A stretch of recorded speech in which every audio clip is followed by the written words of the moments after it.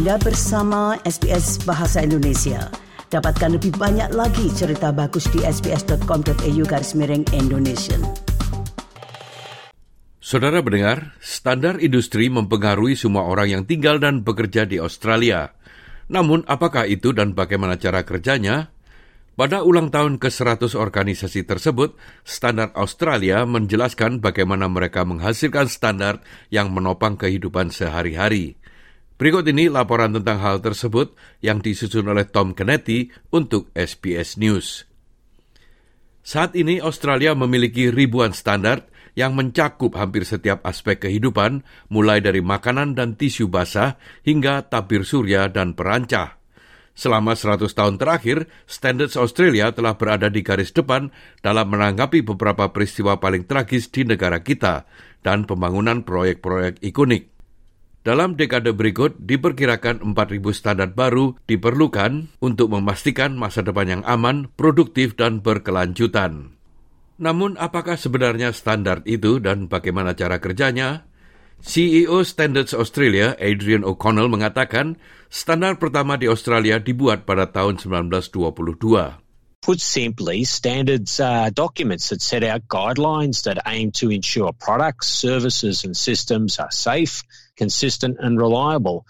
Since the first Australian standard in 1922, which guided the types of materials used in the construction of the Sydney Harbour Bridge, thousands of standards have been implemented covering products and industries as diverse as tennis court lighting, ballpoint pens and renewable energy. Today, Australia has thousands of standards that cover almost every aspect of our lives, keeping workers and citizens safe and ensuring a more productive and sustainable economy.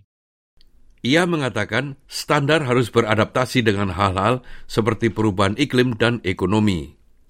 We predict we're going to need 4,000 new standards in the next decade to safeguard our way of life. Some examples of where standards are being developed include responding to climate change, ensuring a safe and secure digital economy, and fast-tracking Australia's transition to alternative energy sources such as hydrogen, wind and solar. Standards Australia juga bekerja dengan organisasi standar lain di seluruh dunia untuk mengembangkan standar internasional. Karen Riley Takos, General Manager of Operations di Standards Australia, mengatakan bahwa organisasi tersebut telah menghasilkan standar untuk beberapa monumen paling terkenal di Australia. Essentially everything that touches our lives have a standard underpinning it, whether it's, the beds that we sleep or the sports that we play.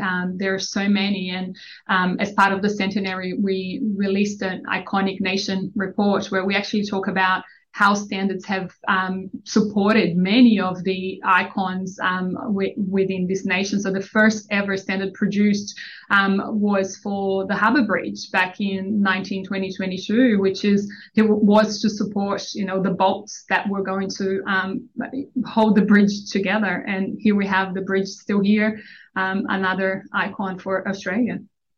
Adam Stingmore adalah manajer umum keterlibatan dan komunikasi organisasi Standards Australia. Ia mengatakan banyak warga Australia tidak memikirkan standar.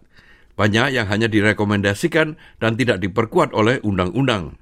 Namun ia mendorong konsumen untuk mempertimbangkan membeli produk yang memenuhi standar Australia demi kebaikan mereka sendiri dan komunitas. So we've done a bit of research on perceptions of standards in Australia from ordinary citizens. And while everyone in Australia expects that there's a standard keeping them safe almost every day, they don't know where they've come from. So our expectation isn't that every Australian will understand the details of every standard, but it would be good if when people are buying or building or thinking of new products or things in their own everyday lives, that they think about getting a product or a building that meets the Australian standards. Stingmore mengatakan standar Australia harus beradaptasi dengan perubahan pola cuaca yang disebabkan oleh perubahan iklim, terutama terhadap peningkatan risiko banjir dan kebakaran hutan.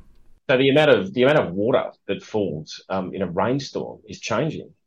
The size and the density of hail and where we're getting big hailstorms, the bushfire risk that exists in every state in Australia is changing. So what we're doing is working with governments and industry to make sure that the standards that we have, that the planning controls that we have, are not only fit for the environment in which we live today, but the environment that we're expecting tomorrow. Nah pendengar, itulah tadi sebuah rangkuman mengenai standar di Australia yang disusun oleh Tom Kennedy untuk SBS News dan disampaikan oleh Ricky Kusumo. Anda ingin mendengar cerita-cerita seperti ini? Dengarkan di Apple Podcast, Google Podcast, Spotify, atau dimanapun Anda mendapatkan podcast Anda.